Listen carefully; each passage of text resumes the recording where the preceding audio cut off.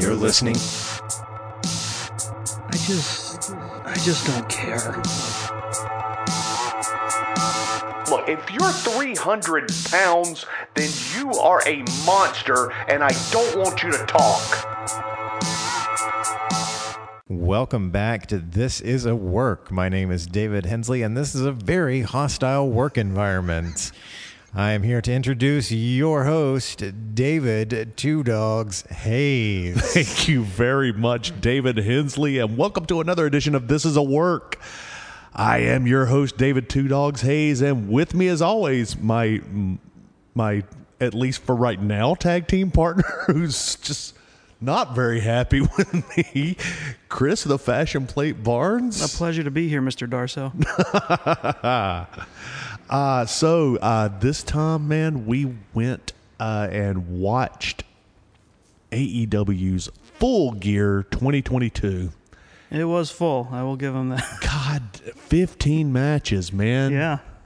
Now, full disclosure, guys, I did not get to watch the buy-in, but Chris Barnes did. I sure did. And he's going to tell us about it. Let's get into it right now with match number 1, which was a 10-man tag with Danhausen, Orange Cassidy, Rocky Romero, the Best Friends versus the Factory. Oh, I didn't realize you were pausing for effect. I thought you forgot. Yeah. No. So how'd this go, man? Well, I will say overall, the buy-in was pretty packed because they not only had 3 matches. Each of those matches was at least 10 minutes each. Okay. So I mean, they relied less on the video packages like they have previously. That's per usual. Well, see, the thing about it, I don't recall any feuds with. A little pissant of a rivalry with it, but nothing to write home about. Maybe, but it's also good to me that at least they're making more use of the pre-show. Oh, absolutely. Absolutely. Because if they're going to keep doing the quarterly stuff and packing it full like they are, then this is probably the best way to do it. Right. So how'd it go? I thought it went pretty well. The 10-man tag was interesting. It was pretty straightforward. The entire setup was for one thing in particular, and that was when they announced they were going to have this match. It was the Best Friends, Rocky Romero and Orange Cassidy, and they were like, who's our partner going to be for this? Here's a spooky tape, and they had a parody ring tape that played, and the fact was, it's Danhausen. Danhausen. So they come out. Danhausen's not there. Danhausen comes out late in the match after most of the match is done, and this is how they premiered. Back in full force, Danhausen. I'm guessing he is fully healed off of the broken femur from last year. Right. Because now he is back. He is also, because in addition to his normal persona, he has gone back into the Nightmare Danhausen persona that he used to have. He came out the scarier face paint. Yeah. The jar of teeth, the spike. Yeah. And, he was out there in full force. Oh, fun. They pick up the win over the Factory, and it looks very interesting how it'll be going forward. All right, so my question to you is, how did Nick Camarero look? I'll be honest, I don't know. Well, you know who I'm talking about, right? I really don't, actually. The one that looks like Bruiser Brody on steroids. Oh, this is the guy. This is out of everybody in the Factory. This is the one guy that I'm like, he's got something, and they keep jobbing him. I mean, they all look good for right now. I mean, it was hard to tell because it was a big match. It was a lot of guys, so there was a lot going on. Yeah. But I think everyone performed well. Okay. All right on. Now, if you had to put a rating on it. This is what started the argument earlier, guys. Come on. Do you want me to do this, huh? I do want you to do this. Okay, 5. See, Ted, you were right. What was Ted right about? Nothing. No. What about match number 2? I'm very curious right now. Don't worry about Ted. Ted's not here. Well, second match, Ricky Starks faced Brian Cage. Yeah. It was actually a very interesting match. It was They went at it was a pretty hard hitting match, and they really put Ricky Starks over as being someone ready to go to the next level because they didn't dominate. It was really back and forth, but Ricky Starks put Brian Cage away with what's the move? It was a power move. He got Brian Cage down with a pretty hard hitting move. No kidding. Takes the pin, and that sets up him versus Ethan Page, I believe on Wednesday tomorrow, as part of the world title. I think they're the finals for the world title shot. See, I love both these guys. Especially Ricky Stark. I was watching him. Brian Cage looked good. He had a nice mohawk. Oh yeah, I saw the mohawk. Yeah. Now, Ricky Starks, I've been watching him in NWA Power, way back when, and you can see something. He's got something. Oh yeah. Even back then. Now, personally, I think he'd be a great world title contender. Oh yeah, I think so too. And it's and Ethan Page came out at the end of the match to to have the stare down with Ricky Starks. There we go. Right on. It looked good. It came across really well. What would you put on it? Oh, I don't know. Maybe a 4.5. That's right. I'm putting the thumb on this scale, and I'm just gonna. Yeah, if you're gonna push me. I just wanted an opinion. All right. Real opinion. I would say it was at least a 4 for the 10-man tag, but that's because I liked everybody in it. Okay. For this one, maybe a 3.5. I kind of tuned out a little bit, but it was a good match, I could tell. Right on. I mean, I don't see how it couldn't be. Brian Cage is a world beater. Yeah. And I think Ricky Starks has got all the potential in the world to be something. I mean, the thing ultimately is the reason I'm having trouble assigning numbers. I always have trouble assigning numbers and stuff like this, is because I really it's like wrestling's kind of like pizza to me. Yeah, well, I mean, that's what I'm saying. I like wrestling, and if it's anything other than abysmal, I'm pretty high on it. Right on. And hey, there's nothing wrong with that. No, that's why I was like, I don't want to put numbers on this. Well, plus you also don't like judging people too harshly either. Not unless it's awful. No. I mean, I'll throw comments out there all day, but at the end of it, it's like I'm pretty entertained mostly. No, dogs. That's me that likes judging people pretty harshly. Right on. What would you give this match? I didn't watch this match, so I just wanted to hear you say something like -7. That's. And then the final match was also interesting. It was Eddie Kingston versus Jun Akiyama. Mm-hmm. Again, another dream match for Eddie Kingston. He got to face, as they pointed out, this is a guy that inspired him to get into wrestling. He saw him at age 18 wrestling in some event. And that's one of the things that really inspired him to go and do it. And so he finally got to face off again. Eddie Kingston's having a dream run in AEW in terms of getting to face people he's always wanted to face. He really is. And, all right, I'm going to say something ugly. I like Eddie Kingston, but I'm really glad that he's getting all these matches that he wanted to have in his career, because I don't see him going any further than that. I don't think he's really upset about not going any further either. It seems like this is, if anything, it seems like if this is like just an unofficial retirement tour, he's doing it really well, because he and Akiyama went out there. They hit hard. I mean, there was absolutely Japanese strong style.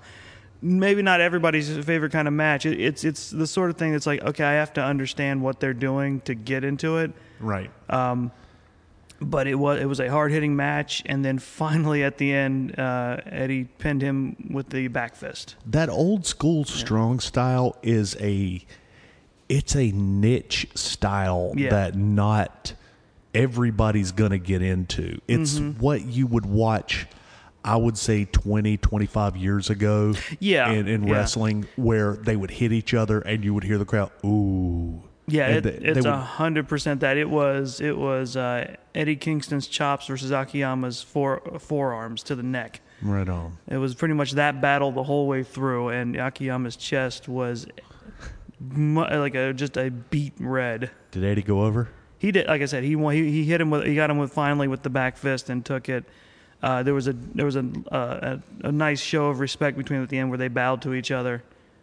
Right on. And Good. And a strong handshake, and yeah, it was a great match.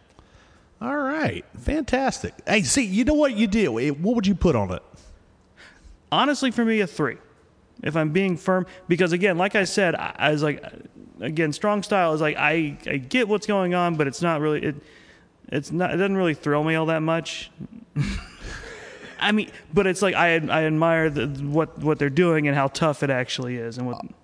Oh, 100%. I'm going to add your ratings in here because it sounds solid to me. That one's real. That one, the revised ones were all real too. It's just. Yeah, no, totally. Now let's get into the main meat of the pay-per-view because they kicked off strong. Now we only got 12, so all right, here we go. Now we started things off with a cage match, which I'm never really a fan of. But you know what? I thought it was a good, solid match. We have Jungle Boy versus Luchasaurus. That's right. Luchasaurus gets color on Jungle Boy really, really early, just right off the bat. And I listened to some other people talking about it, and people were kind of saying that Jack Perry was not real big on getting color, and that's why he had to do it a couple of times during the match to try to get it because he was afraid of it, or maybe he wasn't afraid of it or just didn't want to do it, which that's fair. I get. You're cutting yourself. I get it. That's fair. Yeah. And yeah, some people just aren't, some people just don't want to do that. I completely understand. It's psychotic. And even in a cage match, you don't necessarily have to do that. Well. Okay, I know. It's a controversial opinion. You don't necessarily. It is with me. Yeah. But you know what? WWE has already proclaimed we're not doing color on purpose anymore. Yeah, it's like we're just not doing it. We can have a great match without it. Fair. I don't like it, but I'll accept it. So yeah, still he was a team player and did it. So. He did, and you know what? I thought both people did really well. They really did. Yeah. One of the top performing things for me was Jungle Boy jumping off the top of the damn cage for the finish. Put Luchasaurus through a table. Mm-hmm. Yeah. Now, something that we should talk about is Christian Cage being on the outside. Yes.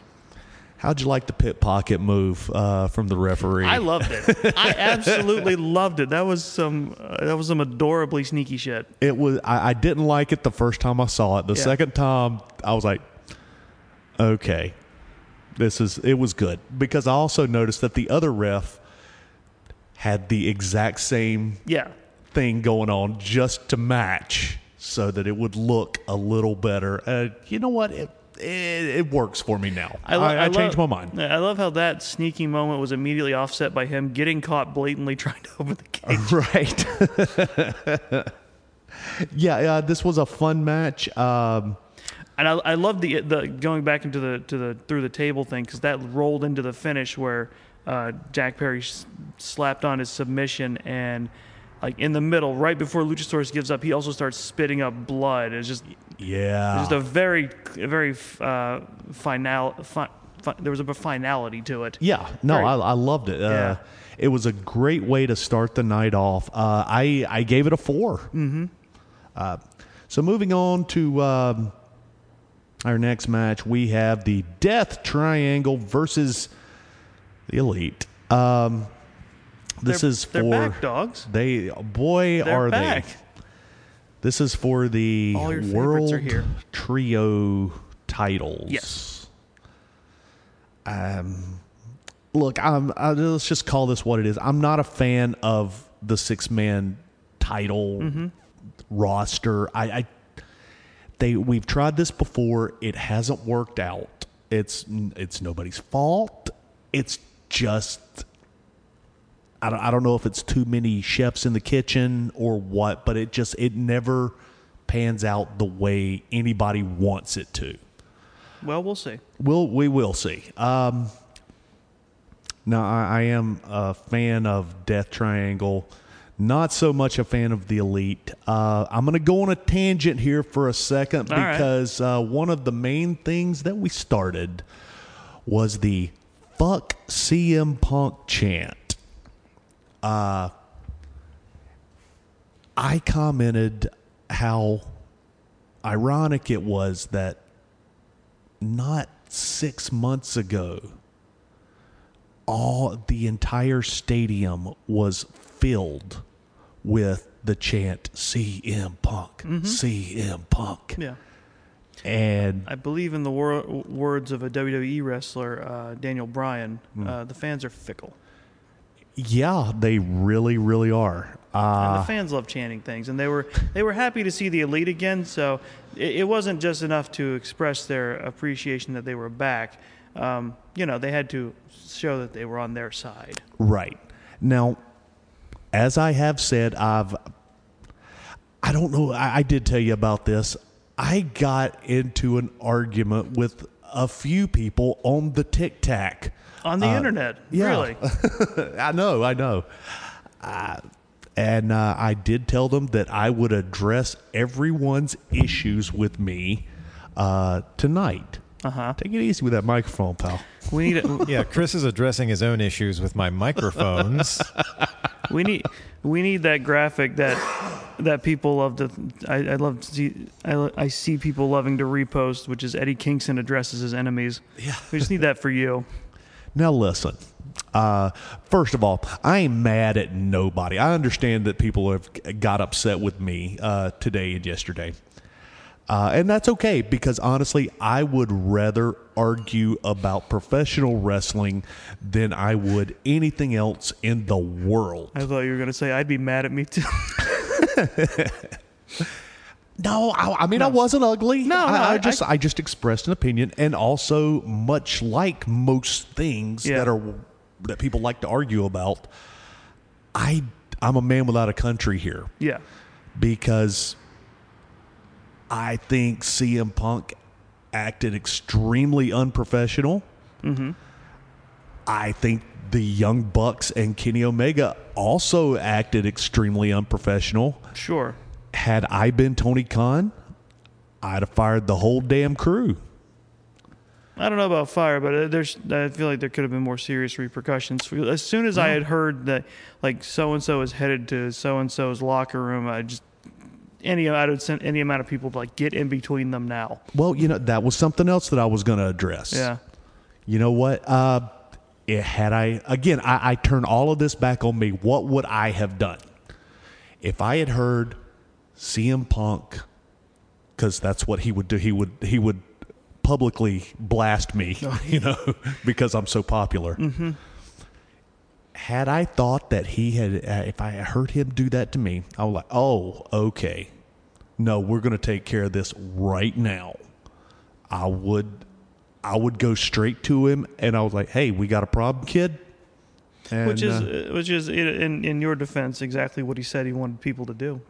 Right, exactly. Also, go ahead. Isn't that how the fight started, though? Yes. Essentially, it is. I mean, wasn't it the Young Bucks who went back to the locker room? But not even by themselves. They went with, like, talent relations and lawyers. Yeah, I would have just gone me. It would have just been me. Look, do we need to step outside or something? Now, let's go back to I respect the Young Bucks for if they got a problem, they address it right then.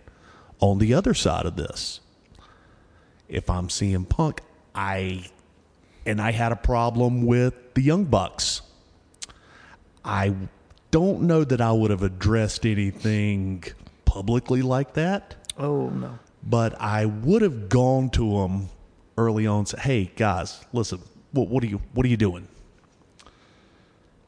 But let's say I'm in the dressing room minding my damn, and here they come. Hey, what the hell, blah, blah, blah. and maybe they said something that aggravated me. Or maybe they kicked my dog or whatever that just happened to be there for some unknown reason. Yeah, I might have hit him. I might have. Yeah.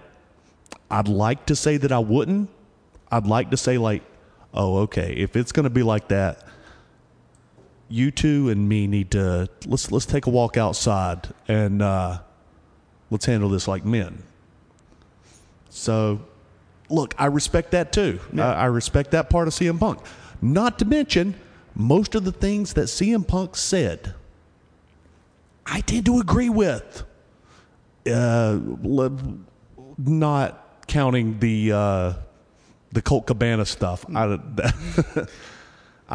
don't know I don't know enough about that to have an opinion, so I'm not gonna focus in on that. I know enough to know that CM Punk is a man who will never let a grudge go. Clearly. Now, as far as CM Punk going to WWE, because I said I would address this too. Guys, you know what? If it happens, it happens. I don't think it's gonna. I'll be more firm than that. I don't know. Not only would he not want that, I'm pretty sure, if nothing else, most of everyone in WWE doesn't want that either. Right. Yeah. First of all, I would like to thank you personally, Two Dogs, for being the reason that wrestling things show up in my Instagram feed. You're welcome. That never used to happen before I started promoting the show. But yeah, more wrestling news shows up in my Instagram feed than I would like. Mm-hmm. But one of the things that I saw was an interview where... it wasn't an interview. It was like insider word from the wrestlers backstage in WWE. It was anonymous, but essentially it sounds like Creative wants to bring CM Punk back. Right. The wrestlers in Triple H are absolutely against it. Yeah. None of the other talent wants him, with somebody directly saying, like, if he said all of that while he was over there, what's he going to say when he gets here? And what has he already said when he was there the first time? He's pissed off a number of people. He's pissed off Booker T at one point in time. Let's put it in perspective here. That's CM Punk's exit from a company that lauded him and loved him from day one. Right. You know, when he really arguably did not deserve it. Arguably. Don't come after me. Arguably. Arguably in the sense of, like, it seemed like a bit much for him, but it's like, yeah, the people wanted it. Management was high on him. He was basking in it. Mm-hmm. And this is still how it turned out. How do you think it goes if he somehow gets back in WWE and things go sour? Right. Now, could it be a one shot?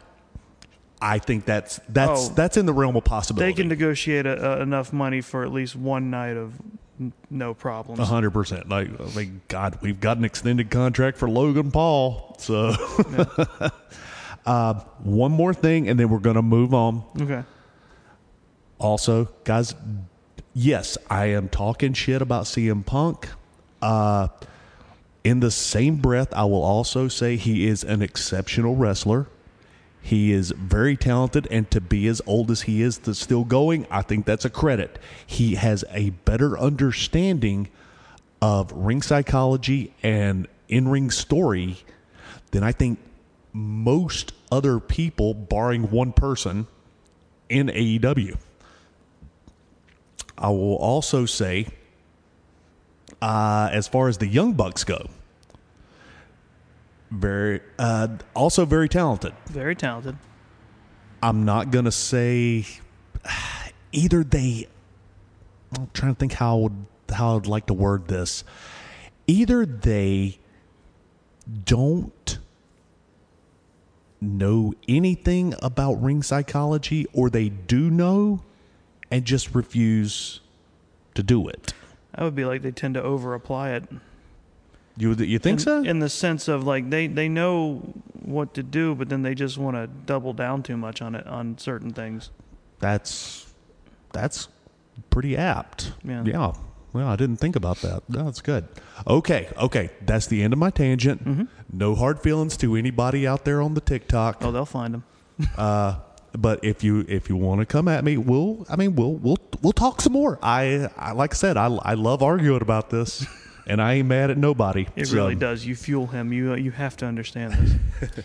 All right, so before you dive back into this match, I have to ask you something, and I'm probably going to regret this. Okay. Is there some kind of history or explanation or lore about why they're called Death Triangle? I don't have a damn clue, man. I don't either. Death Triangle is the dumbest fucking name I have ever fucking heard for any kind of wrestling group or an improv group. Death Triangle. Well, there's 3 of them. It does not roll. There's 3 points of death staring at you. Yeah. Oh my God. There are names. There's a phoenix. It sets you on fire. And then There are names that roll off the tongue, and then there are names that just defy logic and good reason and basic humanity. And Death Triangle, wow, is one of those names. If I were legally allowed to murder 5 names and get away with it in my lifetime, I'd murder Death Triangle 5 times.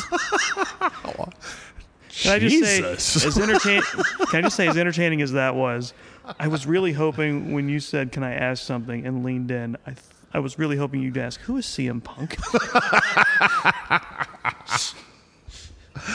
Which one was he again?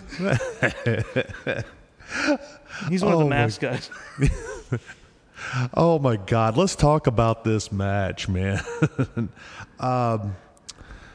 Again, honestly, there's really not a whole hell of a lot to say. It was a typical Young Bucks Death Triangle match. Mm-hmm. Sorry, go ahead. no, you go ahead. Go ahead. I'll jump in a minute. I mean, it was the same thing, and we've seen the Lucha Brothers and the Young Bucks do this before. Mm-hmm. It's I'm not always tired of it yet, exciting. It's always exciting. It is. It's Well, very by God, you're gonna be, because as I only found out about this after this match ended. me too. We all found out about it. I don't know when they announced this, or if it was just like meant to be just announced after the match. But Best of 7. it's going to be a best of 7. My God. Now, Let are the me- titles on the line every time? Well, maybe because. I mean, yeah, possibly. I don't know.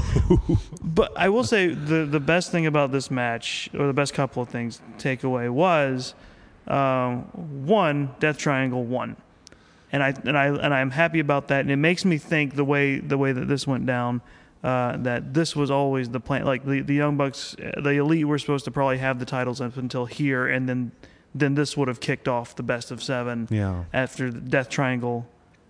I feel like that was the plan before things went awry. You know, I've only seen one best of 7 match that I was excited about. Now, I was a child when this happened, and this was Magnum TA versus Nikita in a best of 7. We didn't see it it was all spaced out. It was like from like a pay-per-view to pay-per-view. They didn't even have pay-per-views. It was, big arena matches. It wasn't television. Like, I think you saw maybe 1 or 2 on television, but for the most part, it was always big arena matches that you could. Yeah. And this thing lasted for a minute. Mm-hmm. But it was exciting, and I was also a child, so I didn't know any better then. And again, the series from when I got into it and started watching, we can't really talk about anymore because it was Booker T versus Chris Benoit for the. I think it was the TV title. It was. It was, yeah. But no, But the other important thing about this was the interesting development within Death Triangle, because the way they won was originally Pac was going to hit Pac was going to hit one of the Young Bucks with a hammer, and I'm all for that. Yeah. He we all? He got sidetracked, so it was like he kept trying to get the hammer to Phoenix, who didn't want to do it. He did not want to cheat. And he kept shaking his head. No, But I don't want to. he ended like Pac gave him the hammer. He ended up with it, and finally at the end, when he was about to get taken down, he finally used the hammer and took out. I think it was Omega, and they secured the win. And it was my favorite thing. Like Phoenix was on the mat, and Pac was right there like a happy big brother. Like, you did it, buddy. He was so proud of him. Now, this is, let me ask you a question, and this is going to be a reoccurring theme throughout this pay-per-view. Mm-hmm. Chris Barnes, who was the face and who was the heel in this? The crowd was happy the Elite were back, and I think technically, I mean, at least tonight they were both face teams, essentially. The crowd loves Death Triangle, but I don't remember if you noticed on the second one, didn't Pac come out of the heel entrance? He did come out of the heel But the entrance. Lucha Brothers came out of the face one. They did. So I think that's the dynamic they're building on at this point, because previously they had all been face, even though Pac is, iffy. Yeah. And so I think it's going to be an interesting development in terms of, but I think they're still being treated as, the faces. Okay. However, that looks like with the way things in the match went tonight, that could shake up. Okay. So we have an international object thrown into the mix. It was truly international because it was an Englishman and two Mexicans. Yeah. Well, I was talking about the object itself. No, I mean they were handling it, so it was literally an international object. Oh, there you go. Yeah. So we have Death Triangle getting the win. Mm-hmm. The Elite actually does the job, even after they came out to Carry On My Wayward Son. Apparently that was something on their bucket list they wanted crossed off for a long time now. Yeah. Well, they got it. Okay. This is going to come back up later. We'll talk about it then. Moving on to our next match. First of all, I gave the Death Triangle versus the Elite also, and I think you're going to be surprised, but I did give it a 4. Okay. I mean, it's solid match. hard to argue against the action. It really is. Yeah, there was story in there. Yeah. But was there any psychology in the match? Not a ton. I mean, with the Lucha Brothers and the I keep wanting to say just the Jacksons and not the Young Bucks. With the Jacksons involved, it's like, most of that's going to be spot fest shenanigans. Yeah. And Pac in there too, because that man can move. I also would really like to change the style of Pac. I understand that he is a high flyer, and that's what he's known for, even back when he was Neville. Yeah, I remember that. Yeah, I do. But, God, look at the man. He honestly, he looks like a roided up version of Buddy Murphy.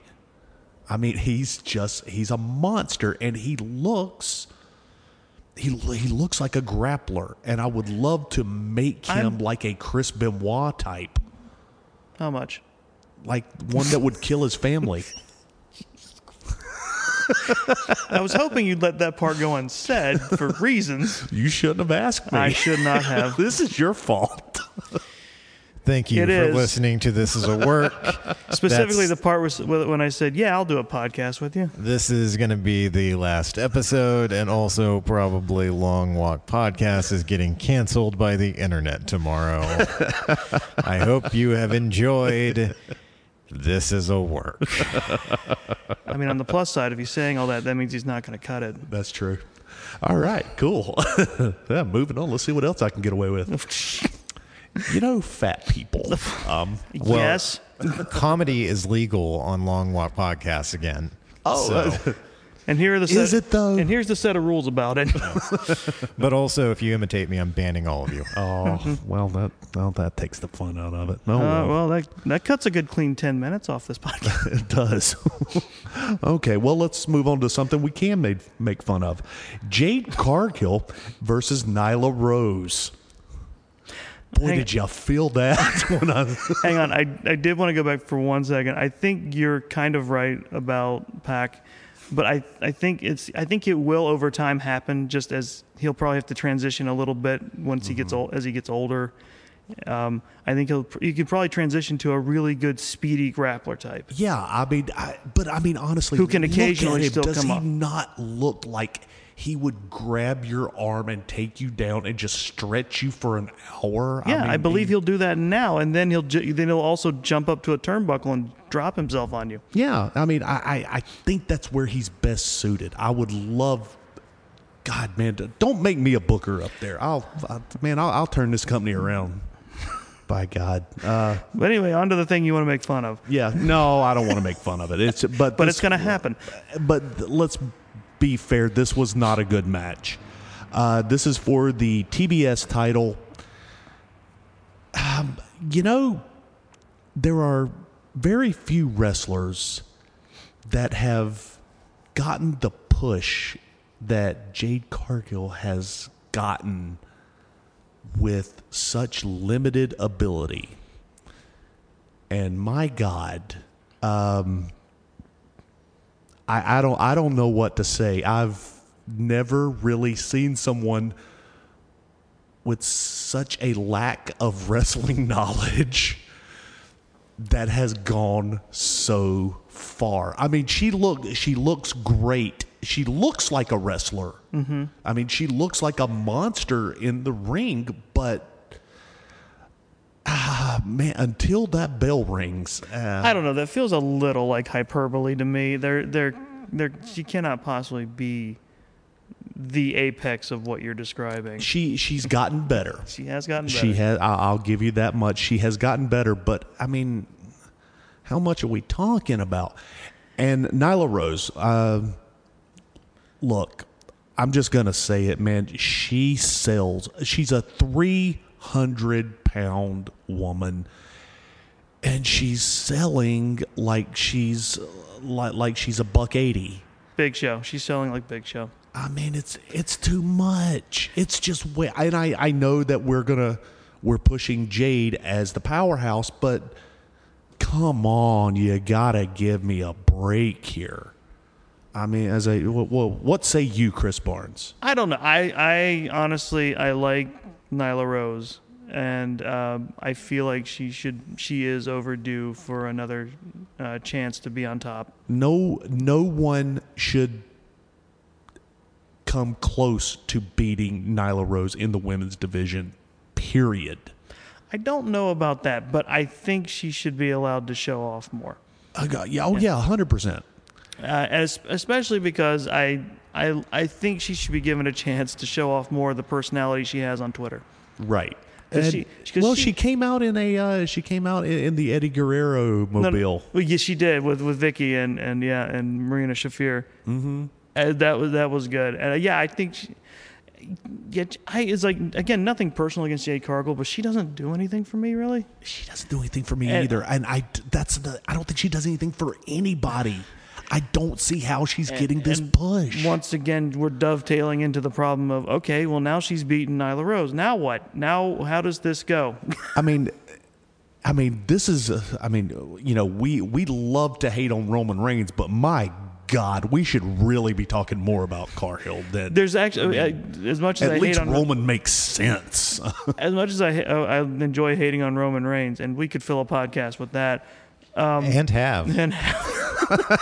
But at least there's 2 years of work behind that. Of a guy who, even if he has a limited repertoire, has way more experience. Yeah. Well, I mean, hey, we've got at least 9 months of Jade Cargill going strong, so we're getting there. This match was choppy. It was, as I put it during a podcast, and then one of the commentators, I think it was JR. Oh yeah. There was a moment. Followed up on me. There was a moment. Bowling shoe ugly. You had said it earlier, and then you said it again about a move, and I was like, I was about to go, that seems like a bit. And then JR said, that was bowling shoe ugly. And I mean seconds, guys. It was like you quoted your favorite movie like 5 seconds before the line happened. Right. But it was, guys, this was it. Nyla oversold.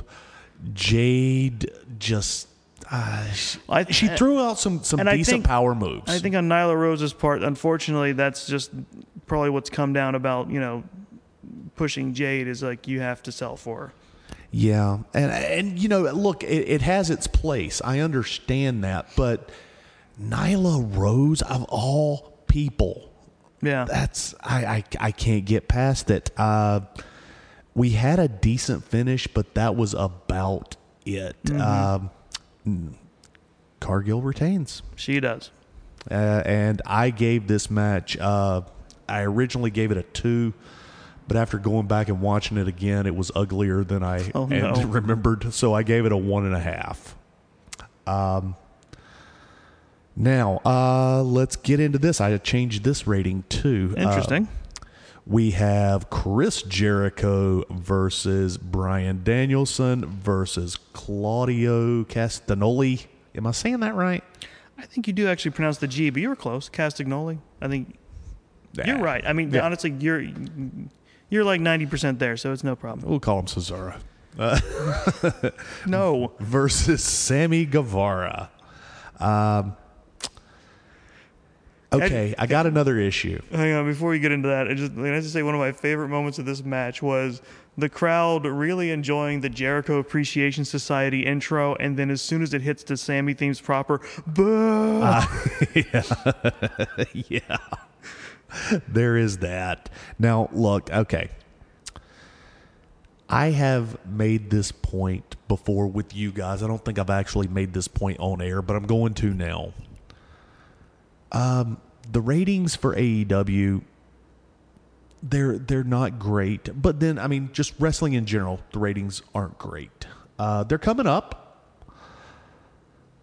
If you want to get AEW to those good attitude ratings that we had back in the day, no, nothing's really going to touch that ever again. I don't think so either. But we'd like to get close, and if we can get, in order to get close, you can't be putting over two different federations. You put over Ring of Honor on Dark, and see if it gets a reaction. If it gets a reaction, bring it to the main roster, and then we'll work with something. But let's not oversaturate AEW with Ring of Honor. That's just my humble opinion.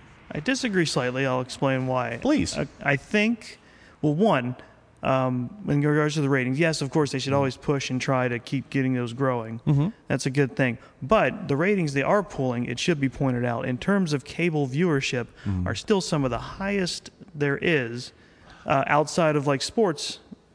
You're right. And of course, it's not measuring up quite to WWE, but that's because WWE's had like a couple decade head start. Right. They've got an audience built in. Yeah. As proven by some of the depths they've plumbed, it's like they'll still pull numbers because people are like, well, maybe it's better this week. Yeah. And it has improved, so their numbers have gone up as well. I do not disagree with you. And and you know what? I think once ROH is properly rolling on its own again, they will phase it out of AEW programming. But I see but the important thing they're doing here is they're keeping it present. They're keeping it present. I'm sorry, good. Oh, I'm sorry. I just wanted to say that we spent 3 out of the 4 years we've been doing this podcast going, maybe it'll be better next week. Wrestling fans. True. There's something you need to know about wrestling fans. We don't learn lessons. No, we don't. We constantly repeat history. I mean, ad nauseum. Yeah. I mean, but it's like I get what they're trying to do. At the very least, it's like they're trying to keep the brand, the ROH brand, a conscious thing in people's minds, so that it's still there. They're keeping it basically, they're keeping it alive until they can have it set up so that it's out on its own again. And I know you understand that too. I do understand that. And I'm not accusing, but I also see your side of it. Yes, you're right, because in order to concentrate on growing AEW, you're right. This should probably be relegated, but it is pretty well relegated down for the most part, I think. It's basically you're making the AEW titles. You're saturating the roster with titles, much like WWE has done in the past, to where the titles don't really mean that much anymore. And this is a problem for me. It's always been a problem for me, and if I see a title belt on somebody, I want to respect that title. Well, I see your point, but I also think I also really appreciate the storyline they're going with here. And it's funny you would say exactly that, because that is the Well point of done. Chris Jericho having this title. He wants to ruin it. As he wants to be, as a sports entertainer, ruin the Ring of Honor name.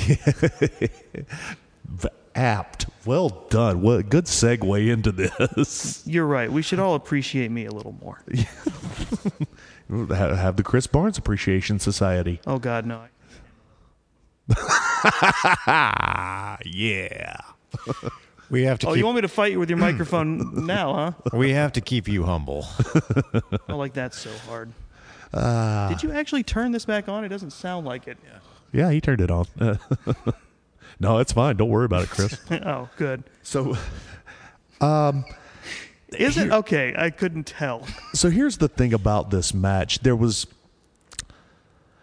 You've got a cavalcade of stars in this, and these are some of the best performers in the world. And sadly, there's nothing particularly special about this four-way dance. It was good. It was good. I really enjoyed it. But there's not a whole hell of a lot to talk about other than the ROH title that ended up staying on Jericho. That could also be because we're only about halfway through this show. I know. Like, we've seen a lot, and even with the Jade Cargill Nyla Rose match being short, this was 21 minutes long. Yeah, it was. It was. I will say the interesting thing they did in here was they had the moment where Sammy Guevara tried to win for himself, and then got extremely pissed at Jericho because Jericho stopped him. And they start slugging it out, and then we had the same thing on the other side with the Blackpool Combat Club. Excuse me, with Claudio and Danielson. Yeah, but that was more friendly rivalry kind of thing, as befits the club itself. Truth. That was like, well, yeah, we're both trying to win because we want to win. Right. We're here to fight, and it blended together with Jericho sneaking in for the win. Yeah. Again, nothing particularly special about that match, but a solid match nonetheless. I enjoyed it. The crowd was into it. So for this reason, I'm giving it another 4. I can dig it. Now we're going to move on now for the reason we all watched this. Oh, boy, is it. Well, if I believe the internet. Saraya versus Britt Baker. Okay. This is what I like to call a compliment criticism sandwich. Oh, the compliment sandwich, yes. I am happy that Saraya did not die during this match. Starting off strong. Go ahead. Thank you. Thank you. She doesn't know how to wrestle. Do you mean any more, or does she never? Or any less. Okay. No, okay. Look, that's an exaggeration. There's a lot of ring rust on her. And I wonder why that is, dogs. why don't you tell me, Hensley? Oh, Lord. Because she hasn't wrestled in 3-4 years? I don't know. You'd have to ask Xavier Woods. Shockingly, I wasn't the one that was going to go there. I was just pointing out she's rusty because it has been 3 to 4, Actually, 5. 5 years since the woman wrestled. Yeah. I really thought you were going there. And I don't need to. Xavier Woods already has. Boom, there he is. I'm not needed for like the next 5 minutes, I don't think. No, I'm not going to do it. No, not like the 15 minutes you guys rolled on when we watched the pay-per-view. Oh, yeah, we kind of wore ourselves out on that one.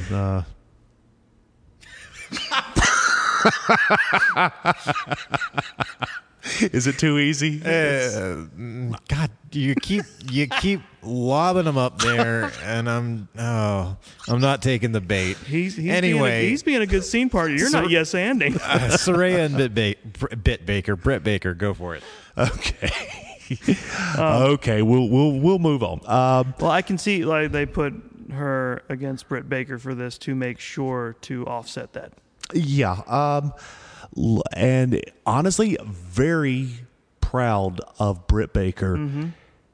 She carried Saraya through the whole damn match. I think that was plainly obvious to me. I can't say one way or the other, but I'll defer to you on that one. She took some very cautious bumps. Mm-hmm. She got a little crazy there during the middle, but not everything that she did was very safe. It was a basic match with a modern style. That's the best way I can describe it. There was nothing special about it. Mm-hmm. And be honest, I think Britt looked great during this match. Because it seemed obvious to me she was carrying Saraya through the whole damn thing. Saraya looked fine. That's it, man. That's all I can really say about it. I mean that's good in terms of like, you know, someone not getting in the ring for 5 years and you know, able to as like the real fear when someone steps back in the ring after that long is just like, don't suck. Yeah, and while she didn't blow the roof off, there was no blatant embarrassment. Right. The crowd was not into this match. There were moments. Yeah. But nothing solid. Mm-hmm. There's not a lot I can say here. I because of that, I gave it a middle of the road rating, and I gave it a 2.5. Sure, that's fair. I'll be honest. While I enjoyed the whole show, I kind of tuned out from here to Sting and Darby Allin. A little bit, not hard, but the phone was out a little more during these matches. Sure, no problem. I got you. Let's move on to our next one. Yet another three-way.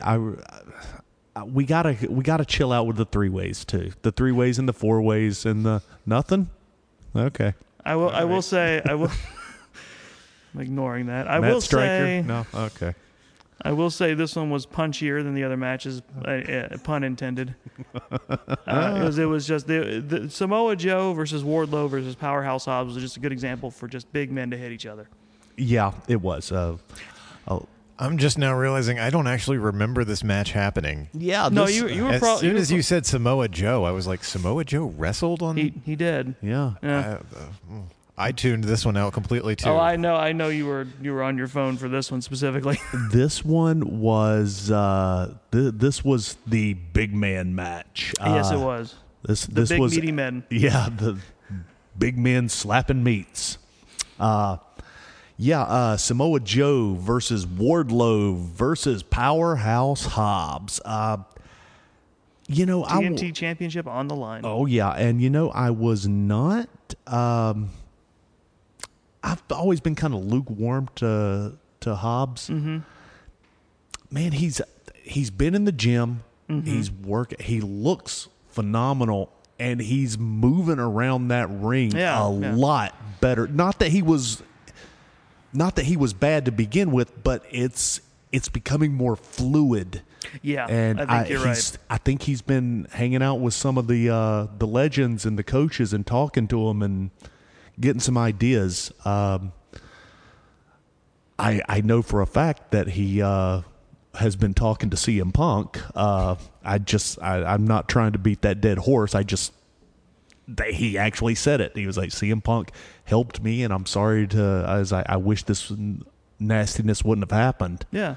So there you go. There's something good. There's a silver lining there. I kind of hate that he did the job on this one because he is doing so much better. But now, really hard-hitting match. And the ending of this is Samoa Joe hooks up Hobbs and chokes him out for the win. One of the bigger hard-hitting things was Wardlow grabs Powerhouse Hobbs and gives him the Powerbomb Symphony. Which again, I wish he would have done this to Joe instead of Hobbs. I hate that he was taking all of the finishers. When you're trying to make stars, and he's coming along so far, but it almost makes me wonder, is it because he was a CM Punk guy? No, I don't think so. And I honestly don't think it'll hurt him in the long run. Probably not, because nobody will remember. Essentially, no. They will know that like Samoa Joe took the win, but they won't really, because I mean, really, this match was just designed to just be like just a big, not brawl really, but just just the big man power moves, slugging it out. Yeah. I did enjoy the match. I gave it 3.5 Meltzers, and we have ourselves a new TNT title. Samoa Joe, King of all TV. Yeah. The TNT champion and the Ring of Honor television champion. And I like that it didn't really overstay its welcome. I think this went about as long as it should have. Yeah. No, you're right. I think this match was about... And that always helps. 11 minutes maybe, something like that. Wikipedia has it down at 9:55. Really? Yeah. Wow, okay. Right and on. I think that really helps a match like this a lot, because you expect a lot of hard impact coming at you quickly. Yeah. And then when so it just should when it ends like it does, and it's not too super long, it's like that's a good refresher. Right on. Okay, moving on to our next match, we have the Natural Born Thrillers, Darby Allin and Sting. That's not their name. It is their name. Why is it? Because that was already a tag team name. I know. But that's why that's why I don't like a name like that, because it's like now I'm just going to think of the other thing too. Mm-hmm. Yeah, I don't know why they did that, but they did. It's not sticking for some reason. Go ask me why.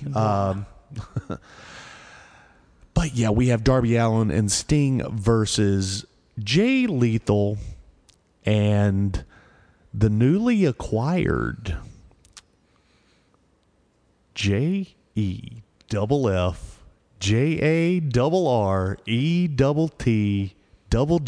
Jeff Jarrett. I'm sorry, can you back up? How many J's were there? Well, that's there's only 2. Yeah. But it's double J. Yeah, I say the same thing every time Jeff Jarrett pops out on my screen. Why did you throw away that money? Why did you just give it to me? I mean, and look, okay, another compliment sandwich. Just making up sandwiches over here. First of all, he is a legend in the business. He's a wrestling family legacy. Mm-hmm. He's a great wrestler. And you have no use for him. I have no use for him whatsoever, and I never have. As a child, when he came into the NWA for that the Crockett for that tiny little run that was only like, I felt like it was only 2 weeks, and then you just never saw him again. I remember thinking, I was like, I've heard of this guy. Isn't he from Memphis? What's he doing here? Y'all wasted money. And I was like 9. And I thought this was real back then. And then he comes to WWF later on as Double J Jeff Jarrett. And I remember thinking, I was like, you've wasted a lot of money on him. And then he went away for a while, and then he came back. And I thought, wow, you wasted money again. And then he went to WCW, and I was like, why do you people keep doing that? Well, no, actually, you missed a few because he went from WWF to WCW, then back. And then, then he came back. Well, then in between the second leaving and going to WCW again, they wasted more money because they let his contract lapse, and he Yeah, and then he went to Impact. Actually, he started Impact. That man ran Impact. Oh my God! It was just wow. To sum up, as I remember talking, They to never Doc should have Douglas given before. him money. Well, there's that, but it's just the fact that it's like I liken this to John Mulaney's "Is that Dean Cain?" bit. Yeah. Okay. You're never happy to see him. It's just like, is that him? Why? Okay, so now I've said that. Let's put the compliment on the end of this. For a minute. What is he, 53, 55, something like that? Something like that. I think you looked it up during the pay-per-view. He looked phenomenal. Yes, he did. I mean, he looks a hell of a lot better than Sting, which brings me to another point. Folks, I know we're all fans of the Sting. We love the Stinger. We like the Crow Sting. We love the Surfer Sting. We love them all. We love all his different genres that he went through. Guys, I'm not a fan of old Sting coming out in just black jogging pants. Well, no, he was dressed like that on purpose because Jarrett and Lethal had those people come out dressed as Sting, and so he was disguised as one of them. Yeah, I know, but still. Excuse me, Grandpa Sting tried to die for your sins during that match, and My you need to God. appreciate That's exactly what we don't want to see. We don't want to see. He's eager to give it to you. I know. I think that's the Darby Allin influence. I think Sting could be better used as a coach than. I think this whole tag team with Darby Allin. That was the lie they told when they brought him in. I know. This thing has run its course. I don't think so. They have had more. I think they're undefeated in pay-per-views. I think you're right. I think together as a team, they haven't beaten. Yeah, guys. Okay, it's been a great run. Let's call it quits here because Sting's looking worse and worse and worse, and it's not getting better. He looked fine to me. One of the best points of this match was Darby Allin going to coffin drop on Jay Lethal, and Satnam Singh just plucked him out of the air. Oh yeah, he goes to do and it was off the side of the stage, and he's just like, nope. Yeah, and he also goes to do the coffin drop and gets hit with a guitar. Yeah, in the ring, he goes to do it, and Jeff Jarrett it just whacks him good. It was a great moment. That was a great moment. But you know what? The second time I watched it, I got upset about it. What's wrong? He laid there for 2 seconds and popped right back up. He didn't even sell that guitar shot. Everybody sells the guitar shot. They didn't sell the hammer. I mean, but you gotta sell the guitar. Again, you have to understand, Darby Allin died when he got hit, and that's just And no one told him. That's post-mortem muscle spasms. Oh my God! Yeah, so that's one of the biggest problems that I had is he no sold the guitar. You're right. He should have sold it harder. Yeah, much harder. And this was a fun match, regardless. It was. Once again, Darby Allin and Sting go over. When are we going to get Jay Lethal a push? Jay Lethal is a hell of an athlete and a great, great, great talent. We love ROH, right? This was your ROH world champion.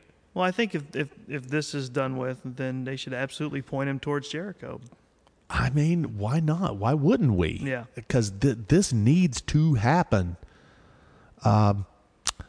This was a fun match. I gave it a 3. Now, all right, Jamie Hayter versus Tony Storm. surprisingly a good match. I don't know why I say surprisingly because I like Jamie Hayter and I really like Toni Storm. I don't think you can help yourself. I think even in the best of descriptions, you tend to put a negative edge on it. And I think it's just the AEW women's roster. Because I know how shitty it is. But the first time I saw Jamie Hayter, which was maybe a couple of years ago, and she was just there to do a job for Baker and just disappeared after that. And I was like, wow, that chick's got something. She's got some talent. And I hate she's doing the job. I hope we see her again. And then we didn't. But now she's back, and they had a pretty good match, even though the crowd was not into this. They did not give a damn about this match. They might have been too excited to get to the next two matches, I think. You know? Yeah, they may have been just tired at this point. Yeah. Because, Again, good Lord. We're on technically, we're on, in the main card, we're on match 11 of 13, but in reality, we're on match 13 of 15. Yeah, I mean, again, Tony, you got to calm down. You don't have to fill the entire roster. And it's worth noting that there were minimal like segments of anything else happening. This card was not only packed, it was just wrestling. Yeah. There was hardly a breather. Agreed. And I don't have many notes for this because there's not a lot to talk about. It was a standard wrestling match. It was good. Pretty straightforward. Well, we should talk about Rebel getting ejected. Yeah, that's true. She got caught trying to cheat. Right. And then she gets ejected. Baker comes in. Well, the yell of absolute. Go ahead. I can't replicate it, but I would go look for it because I'm sure someone posted it online. She just screams like a child died in front of her. Yeah. And then leaves. And while that happens, Baker slides in,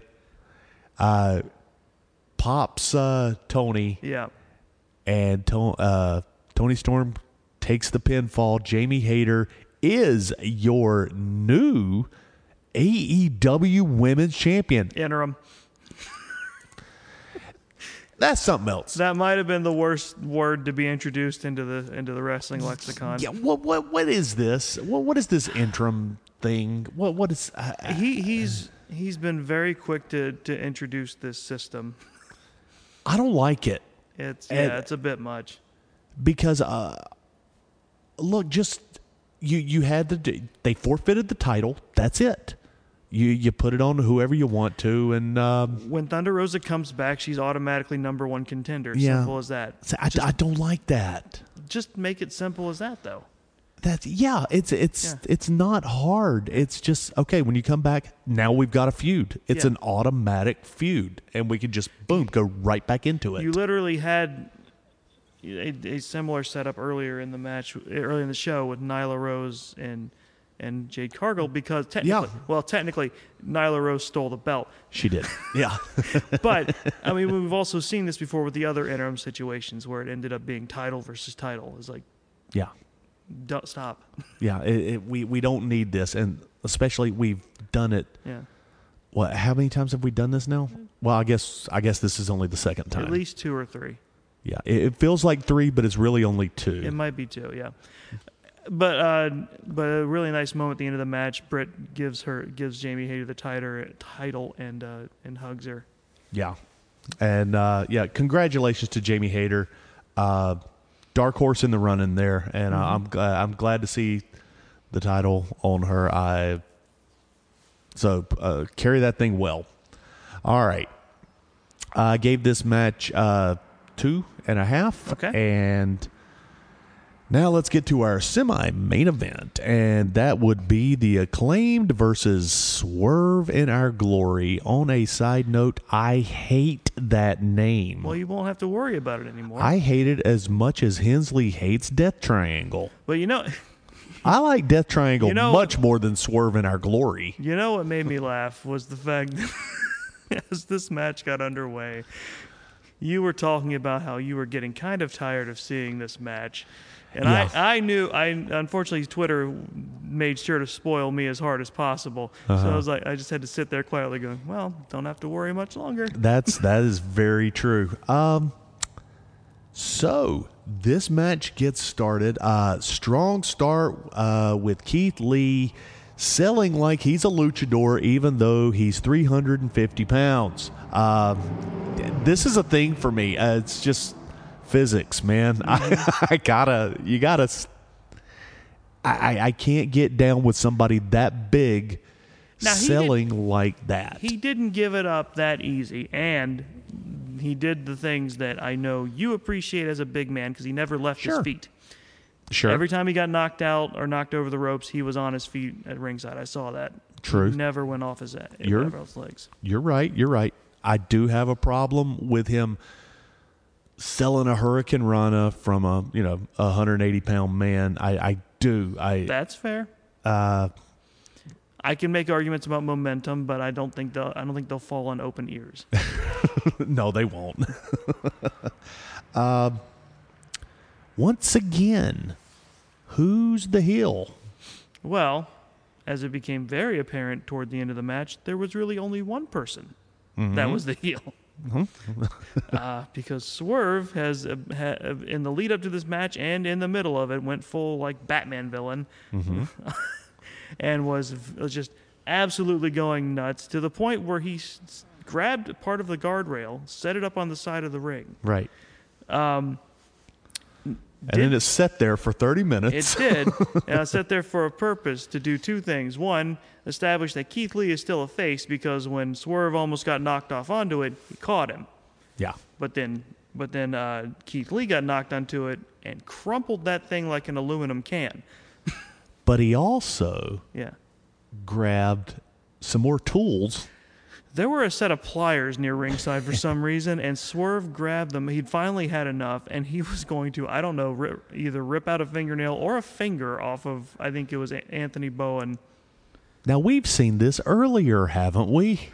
Yes, people pointed that out too. That this was the same situation as Death Triangle, but reversed because he was like he gave him to Keith Lee, gave the pliers to Keith Lee to be like, here, let's do this, and Keith Lee was like, no, flung them away, Yeah.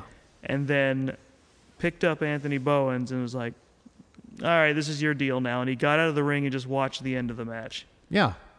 Yeah, this is the other thing. This is why I don't know. The face doesn't leave the match after, Swerve slapped him. No, he did. And then Keith Lee gets out of the ring. Here's the thing. He could still stay a heel, but he's definitely sympathetic because what he was basically doing was like, I don't want to partake in a victory in this way. He doesn't want to win this way. He's not going to stand for it. Mm-hmm. And it's his way of basically saying, you've gone out of line. I'm not letting this, and I'm not being a party to it. Right. So he was letting Swerve have his just desserts. Right. It's still It is. it's still overcomplicating a face versus heel, don't you think? A little bit. But again, I would argue that he also wouldn't do something like Deck Swerve because they were, up until that point where the line was absolutely crossed, he was still trying to work with him because they're friends. He thought they were still friends. Okay. But I understand because until pushed, Keith Lee projects that gentle giant kind of, I'm only going to use force when I have to, and in a situation. Yeah. See, I don't know. See, it's not selling hard for me. But see, then again, I'm not a huge fan of Keith Lee being in AEW anyway. Okay. I like him. I haven't seen him enough on the main roster to say I want him back in WWE, but I would love to see him back in NXT. Okay. Back where he was shining. That's where I really want to see him. Mm-hmm. He's not doing a lot for me here. Well, he's about to feud with Swerve, so we'll see how that's. Well, gonna that's go. true. So yeah, we'll see what happens. Yeah. We'll give him a minute. Because Anthony Bowens and Caster took advantage of that, and they retained. And they did. I gave this match 2.5 Meltzers. Like I said, I had a problem with the face heel thing. Sure. And didn't want to go much higher than that. I like the story they told. It was okay. It got convoluted, and it was the same damn story that we saw earlier, and that's something I got a problem with, because once again, this would not have happened on McMahon's watch. I mean, the Death Triangle Elite one was less complicated for me because I don't like the Elite. So Right. So But I mean the I know foreign yes. object, and no, I don't want to do it. Yeah, you got to do it. Yeah, I don't want to do it. This might be the worst example of it, is because we've seen on previous shows, and we've commented on it, where sometimes certain moves or certain like little spots will get reused throughout matches. Yeah. But this is the first time a major plot point or a story point has been blatantly reused. That I can remember. Yeah. And it's going to be used again in the main event. Sort of. This is where they subvert it, but yeah.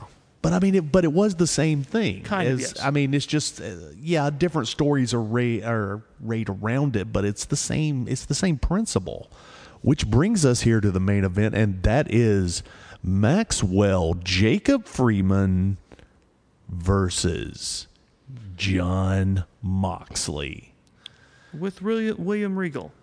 I feel like I should point that out. With William Regal. For some reason. Yeah. Now,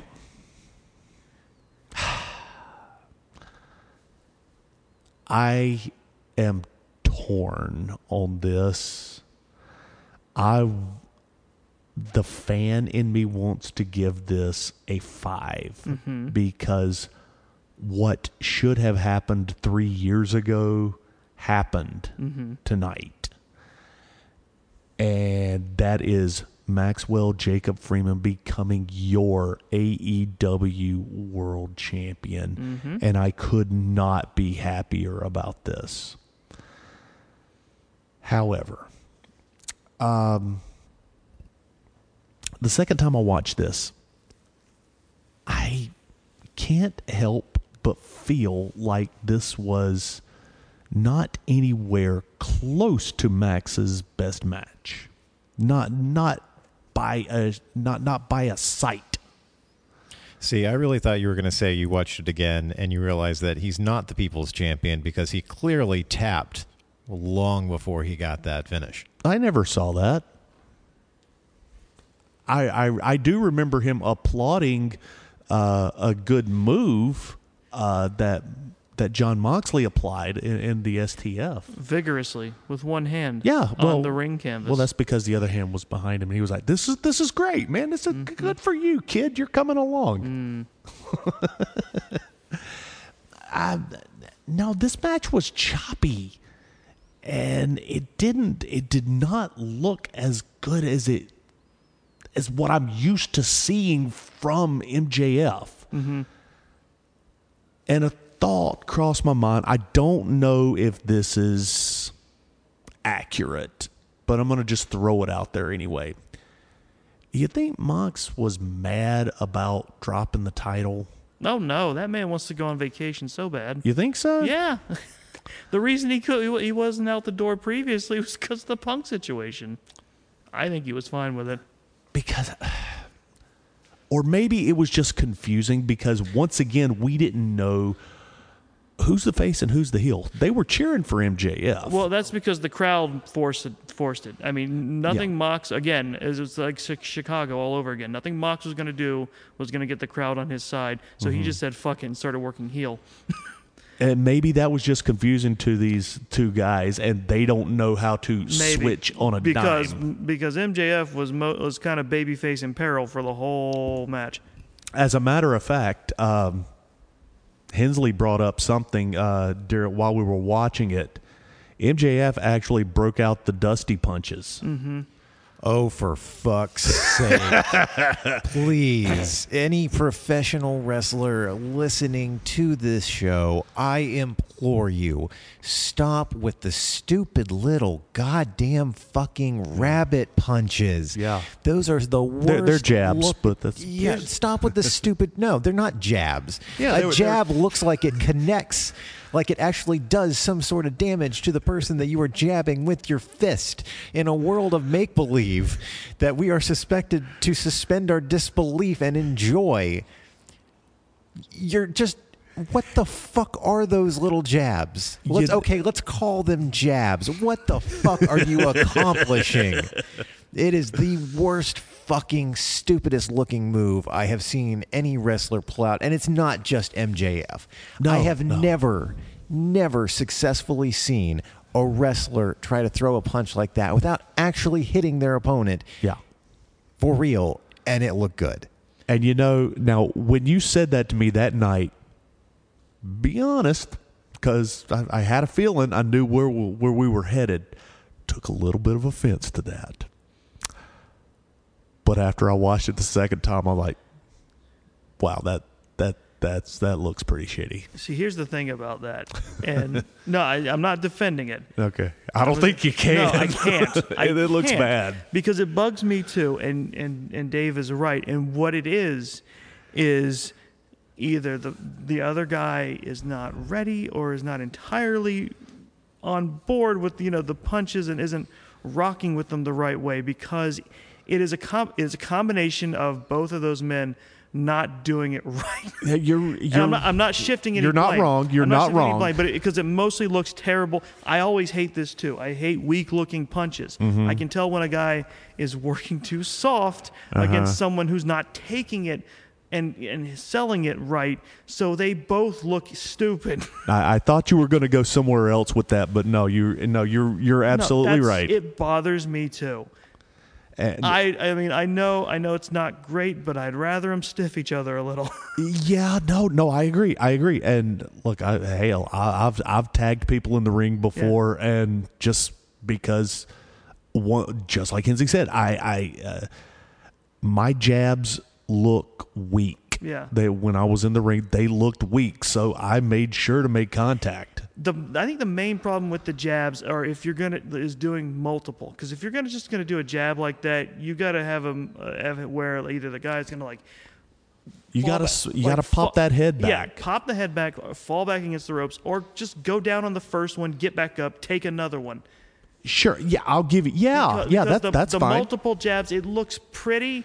It looked pretty when Muhammad Ali did it, but he was really punching a guy. Yeah, and these kind of punches work situationally on stage, on camera, when you can manipulate how the audience is seeing 100%. You and I know full well how stage combat works, how stunts on film work.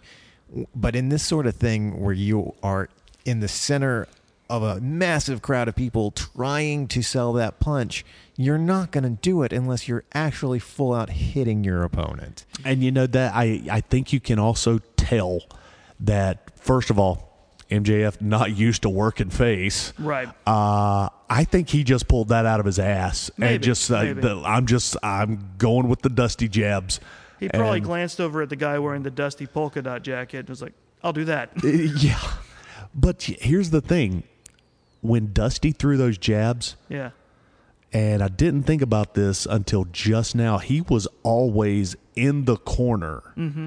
And he was hidden from that hard cam for the most part. Yeah. So when he threw that jab, he only threw 3 of them, and then it was followed by the bionic elbow. Yeah, see, that's the thing I was going to say when you guys were talking about it being on film and everything. Is like you can't control the coverage. You know where the hard camera is, but you have no control over where every camera is and what they're filming and how it's going to look when they cut to it. And that's just something that you there's no other way to say it. You just got to learn that the hard way. Yeah, and that's something that unfortunately sometimes it's out of their control that kills momentum when I'm watching a match or when we're watching a match and we just see something that looks weak. I feel like Max went back and watched the game tape of that, and I'll bet he's cringing too. Oh, sure. I'm sure he is. As good as he performs in the ring, Especially because at that point in the match, they're both fatigued, whether they're selling it or they're just straight up tired. They're both. yeah, And it's like, so trying to do a move like that, which requires the other person to also have the energy to like pop back and react, is a bad time to do it. yeah. Now MJF, the go home on this is where I start really running into a problem.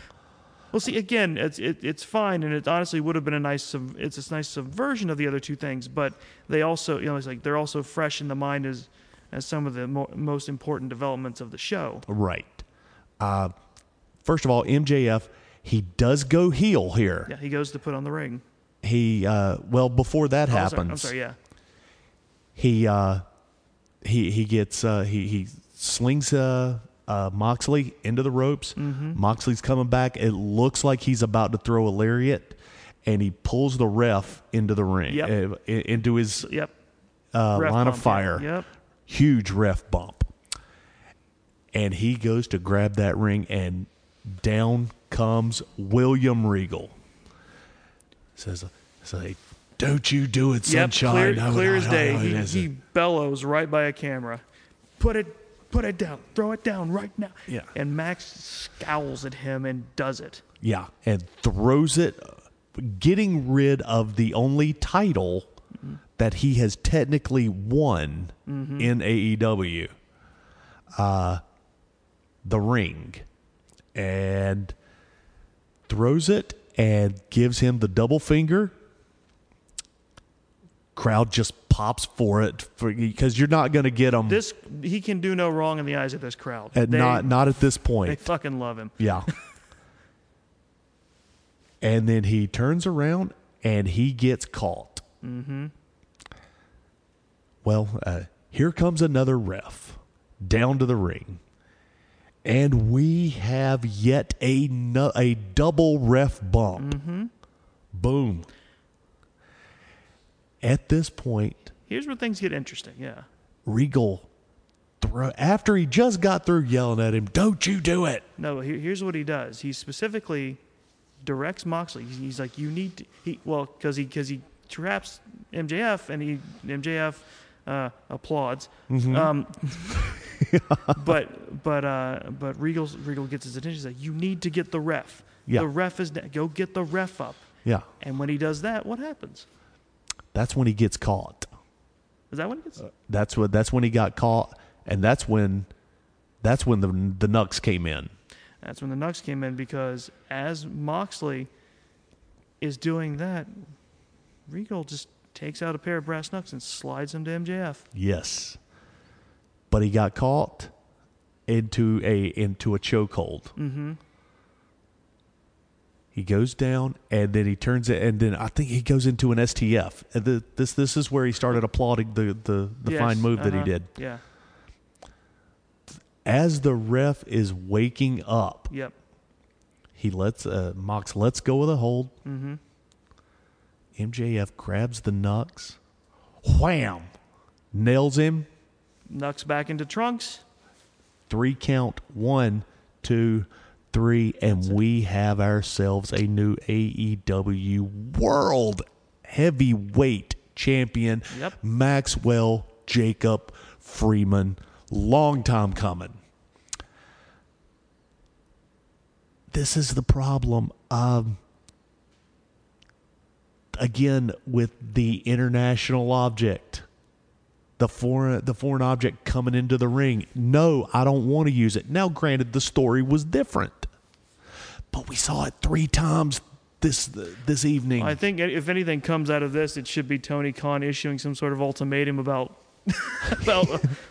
about hardware around the ring. Yeah, basically, because it was a factor in 3 major matches.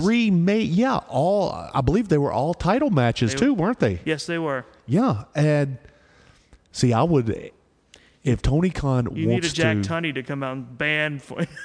see, I was going to say Bill Watts. Oh, that. And say, all right. Well, yeah, but then people aren't allowed to go over the top rope anymore. You're not allowed to go over the top rope. Well, that cuts out half the roster right there. And then you take the padding up from around the floor, And oh, yeah, see. At the end of the day, MJF is world champion. I hope Mox gets another bonus for once again dropping a title on pay-per-view, and I hope he gets to go on vacation now. Well, it's time. It was time for Mox. It was time last time. He wanted to go. I mean, he's been a fine champion.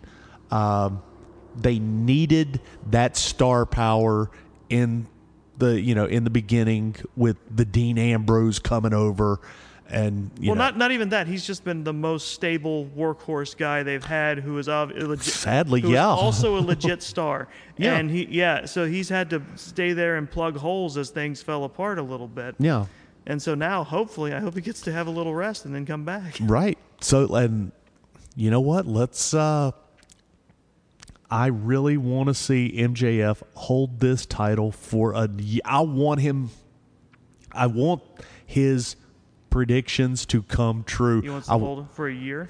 I want him to hold this belt for a year, and then I want I want the Great American Buyout to start. WWE versus AEW. Because let's be honest, there is no way that MJF is going to be the greatest superstar in the world. He'll never become a legend unless he goes to WWE. People that hate WWE, you can disagree with me if you want, but I am right about this. It's not a biased thing. He's not going to be the greatest in AEW. A year ago, I'd have said you're full of shit. Yeah. But with Vince gone and Triple H in charge, I feel like that might actually be a possibility. Yeah. Well, I mean, even a year ago, he would have still, even if Vince was still there, regardless of how shitty WWE would have gotten, he would have still had to go there to get, because you got to get that world title because... Yeah, but he wouldn't have been MJF. Probably not. We all know that. They'd have left the MJF persona at AEW and gone over to WWE. And he would have been Rich Man Freeman or... No, I was going to say he'd be Jimmy Fucknuts. Yeah. He comes out there in boxing trunks and a clown mask, and he fucks the ring post while getting acorns chucked at his dick hole. Hey. And that's his whole gimmick. You're not the only one who can channel WWE creative anymore. Yeah, you're right. Yeah. But look, to be fair, I remember Ric Flair getting thrown into the back of an El Camino and driven into the desert by Rey freaking Mysterio and just left there. And Flair, in my mind, is still the greatest ever. What I'm saying is, you got to do some bad shit in wrestling. Again, you have to qualify that. It was WCW. Everyone was getting hit with that stick. Well, that's true. When they had an idea for you, it was like it was a 50-50. Was it going to end up good or bad? And it was usually bad. Austin was the freaking ringmaster. That was WWF. Yes, it was. Yep. And came out with Ted DiBiase. I mean, at least they gave him DiBiase. Yeah. Because he was the $1 Million champion. Yeah. And he's going to have to go there because you got to get that world title. You got to get that Hall of Fame ring. He's going to have to get that IC belt. Maybe not the U.S. title. I hate to say it, but that U.S. title don't mean shit to anybody anymore. And arguably, the IC title may not either, but... I would hope in that scenario, if he got it, he would revert it. Yeah. Oh, God. Wouldn't it be nice? I got to say. So this overall pay-per-view, choppy, not the best AEW pay-per-view I've seen. No, but solid. No, a solid one. Very solid. But... it's like we've hit the point where people should start accepting that they can't all be bangers. No, they can't. They can't. And there are cracks forming in AEW that they can easily be fixed. Yeah. It just small little fixes. Mm-hmm. Barnes, if I had to ask you, best dressed. It's always a surprise to me. I know.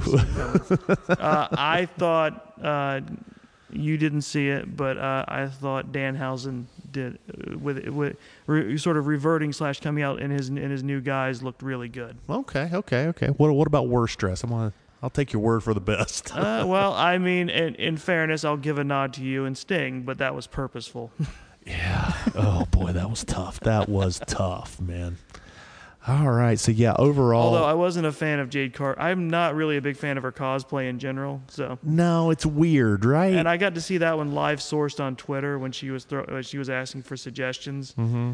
And it was like came out as Chitara. She had no idea who Chitara was when it was thrown out to her. No. So overall, I gave this pay-per-view a 3.5. Not bad, not good. It was solid. Actually, I got to walk it back a little bit. You know who was up there for best dressed? Marina Shafir, because she was driving the lowrider and she was dressed. She was fully decked out like a cholo. Yeah, she actually kind of looked like Ray when he was with the Filthy Animals. A little bit. Yeah, especially with the face too, because Ray looks like a girl when he takes that mask off. No, definitely a young man who I would card. Dongs, if people want to reach out to you online or follow you online, and it's not Twitter, where can they do that at? Well, you can follow me at Two Dogs. This is a work username on TikTok, because it seems like that's where I'm getting the most traction lately. And Chris, if people want to reach out to you online, someplace that's not Twitter, where can they do that at? Then they won't, because I'm not going to engage. Okay. I say that because, these days, who knows how much longer Twitter's going to be around. I think it'll be around, but do you really want to be there for much longer? Yeah, get out of that burning building. If you want to follow me personally online, you can do that on Instagram at DB Hensley. Also on Instagram, you can follow at Long Walk Podcast or at This Is a Takeover. If you want to keep up with Long Walk Productions, you can visit us online at longwalk.us or search for Long Walk Productions and Long Walk Podcasts on Facebook. To see more of our original work or hear past episodes that are no longer streaming, you can follow the YouTube links in the show notes. Thank you for listening, and if you enjoy this show or any of the shows on the Long Walk Podcast Network, please make sure to leave us a rating and a review on whatever platform you are listening on. And let's not forget that next week we have Survivor Series and Wall Games. Is it real? Oh, my God. Yeah, man. You're telling me there are 2 pay-per-views next week? That's right. God damn it. We have had a nice one of them's hiatus. NXT. We won't watch one of them. Yeah, we've had a nice You hiatus. won't watch one of them, but I'll produce a show about both of them. You're right. Happy Thanksgiving, asshole. The blessing. Oh, man, I have really enjoyed doing this podcast. I can't wait to do Survivor Series. I'm very excited about it. And until next week, I guess, this is David Hayes for Chris the Fashion Plate Barnes and David Hensley saying, guys, have a great Thanksgiving.